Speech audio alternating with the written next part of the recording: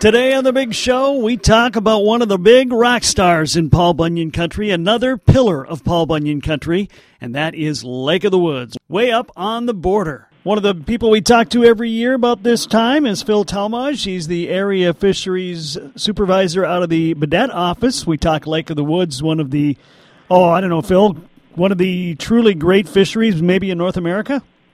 Yeah, and one of the most popular ones in Minnesota, too. So it's a huge destination, both summer and winter, and one of the favored fisheries in Minnesota. No doubt about it. Sitting up there in the chimney, as we like to call it, and of course it spills over. Large portions of it are in Ontario, some portions in Manitoba. So it's an international lake as well. How many total acres on Lake of the Woods? Well, Lake of the Woods is about 1 million acres, with about a third of those acres being in Minnesota. We have, in Minnesota, we have Big Traverse Bay, which is one of the bigger, shallower bays in the lake and very productive, hence why we have such good walleye and sauger fishing throughout the year. So about 300,000 plus acres in Minnesota alone of that lake? Correct, yep. That's a lot of water to take care of. It sure is, but it's a fun job and a very interesting fishery. One of the things we'll talk about when it comes to that diverse fishery is one that has really come into its own the last several years. It has become really a huge destination for people going after sturgeon. Yeah, sturgeon on Lake of the Woods and the Rainy River is a really popular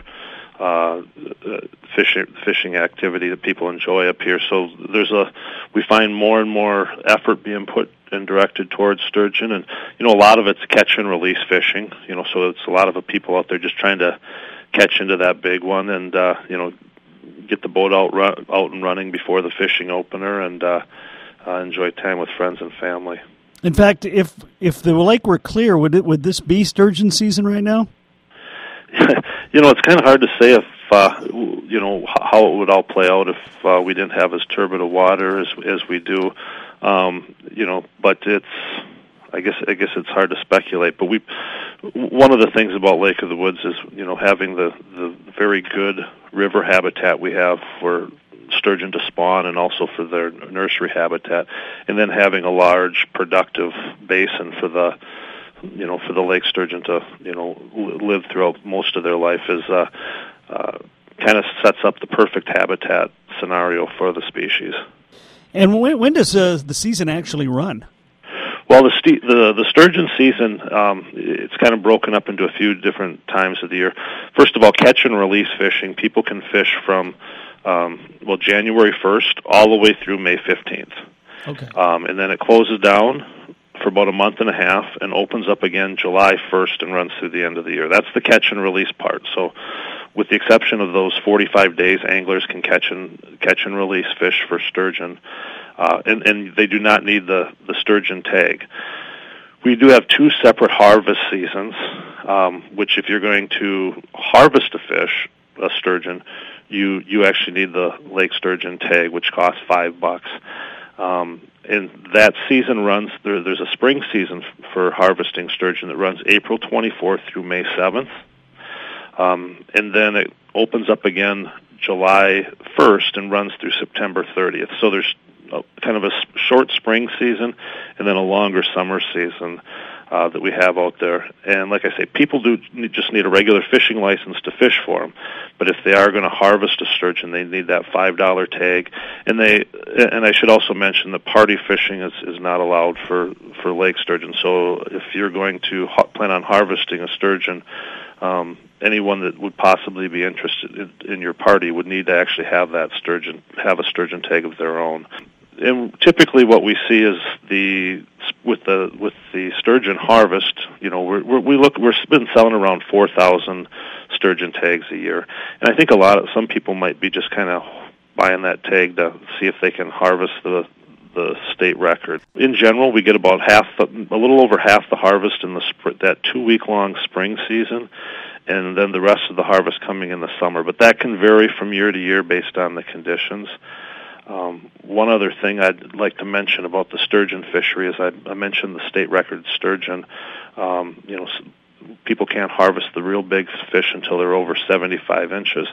One of the things we did a couple of years back was we set it up so that we have a catch and release state record that acknowledges people who catch and release a state record sturgeon. So anyone that's interested in that or potentially interested in that should take a look at the DNR website to find out the details of how to register and the criteria for submitting a state record catch and release fish. Okay. Now, do people actually eat sturgeon? They do. Sturgeon are enjoyed by many, and I've heard it sounds like everyone I talk to has their own little unique recipe on how they like to eat them. So whether it's barbecuing them or smoking them, I've had them many different ways, and they've all been good. The key thing about it is just taking good care of the sturgeon after you catch them. Are sturgeon a fish that can be caught during like a situation when you're on the ice, or is it better in a soft water scenario? Well, we do get people catching some really big sturgeon through the ice. However, that time of the year is actually that time of the year for the most part is just catch and release only during the ice fishing season. Most of our anglers up here are targeting them in open water during the summer and spring and fall. So, except this year. Except for this year, and there are a few dedicated river rats out there that like to get out there on the Rainy River and do target sturgeon actually through the ice in the wintertime. And actually, a few of them that I know well have some pretty good success doing it. Okay.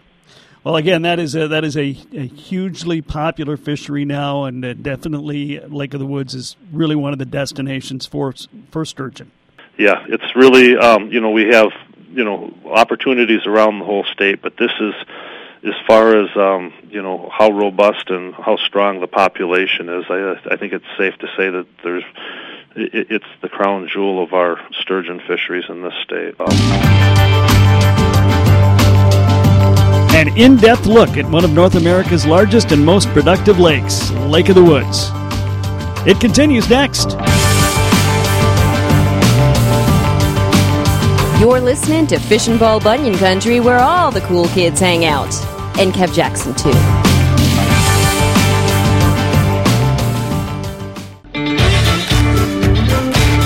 This is Fishin' Paul Bunyan Country. Take good notes so you sound smart. Looking in depth at one of the pillars of Paul Bunyan Country, Lake of the Woods. Phil Talmage, the area manager out of the Baudette office, my guest. We've talked a lot about sturgeon, and it is, of course, a sturgeon haven, but it's also a walleye haven. Yep. As the namesake of town, and Willie Walleye, right as you drive through Baudette, shows, walleye capital of the world, one of the many proclaimed walleye capitals, I guess you might say.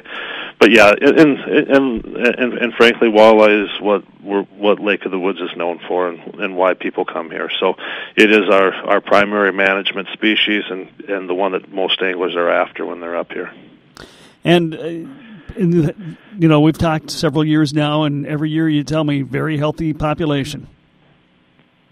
Yep, and I'll tell you it again. A very healthy population, and from my job standpoint, I enjoy being able to say that. But yeah, we do. We have good numbers of fish out there. A lot of good size, different size classes. Actually, I think like this summer here, anglers should look forward to having a lot of fish in that 15, 16-inch length range. So there should be some good ones out there for people to eat. And as the people well know, we have a lot of big fish out there for catching those big ones or those trophy fish. Okay. And I know that at least on the Canadian side, over on the Ontario side, there's plenty of bass. What about on the U.S. portion? There are some bass fishing opportunities on Lake of the Woods. Up towards the northwest angle, there's anglers that actually target bass up at the northwest angle. The other popular spot for fishing bass is obviously the Rainy River has some great bass fishing opportunities and some real nice fish out there as well. And Phil, this is one of those lakes that have virtually everything, so you've got plenty of perch and northerns there too. We have a lot of fish in the mid to upper 30s, and also over 40 inches.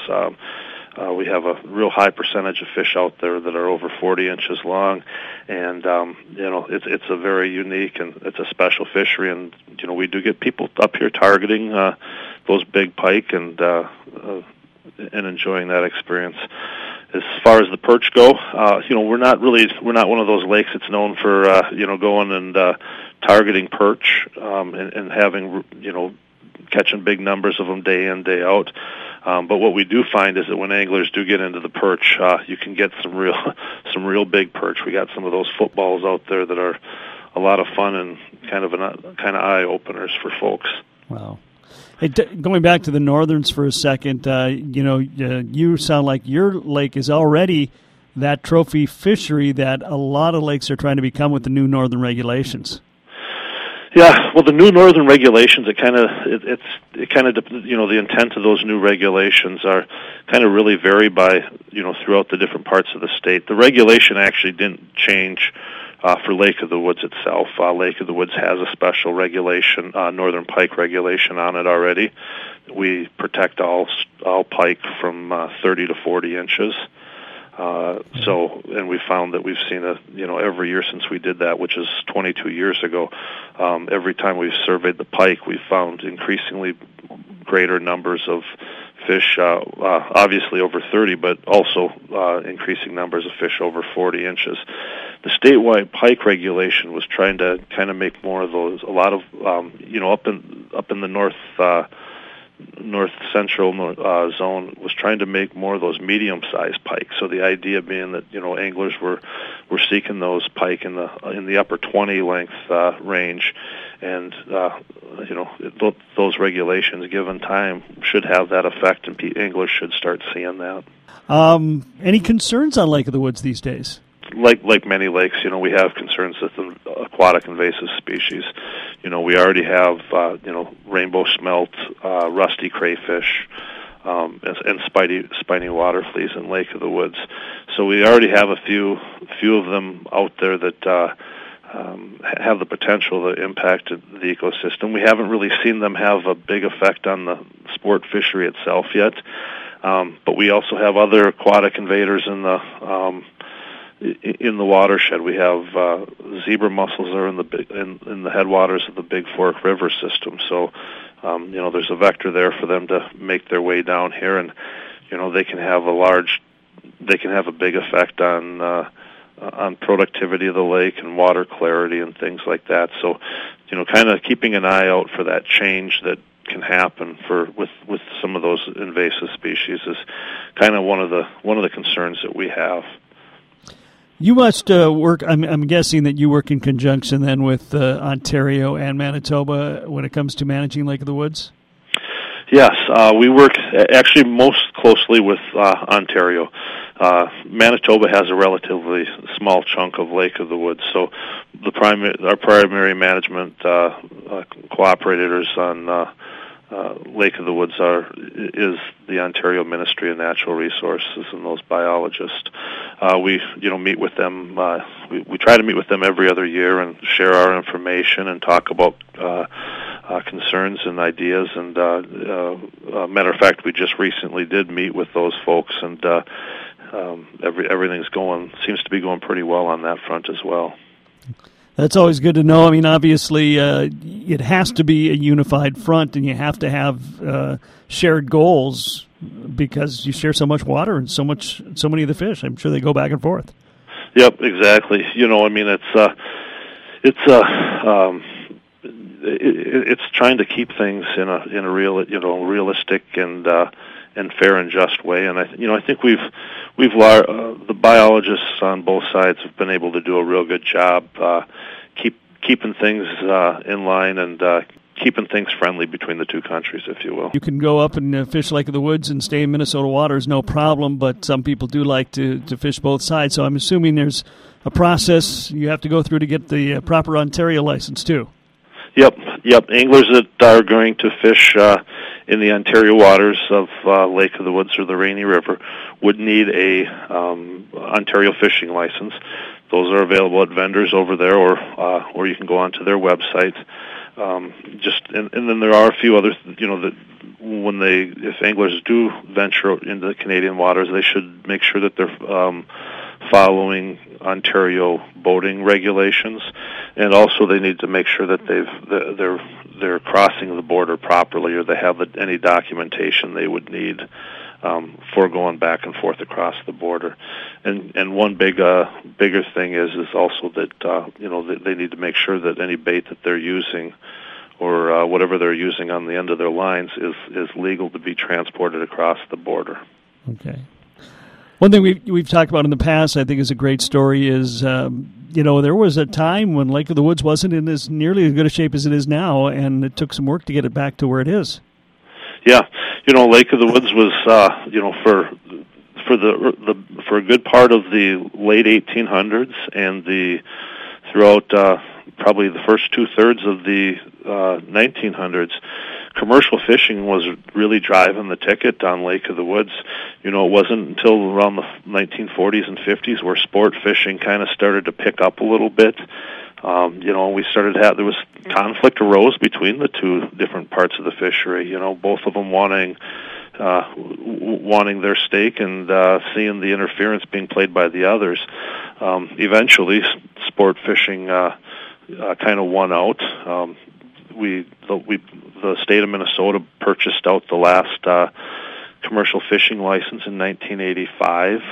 Ontario followed a few years later, I think in 1990. So, all the way up through the late 1900s, we had a fairly good amount of commercial pressure out there on the lake, and that really does have an impact on the size structure and the how the lake produces its fish. So since then, we've seen the fishery change, one that's obviously more favorable to what anglers would like to see.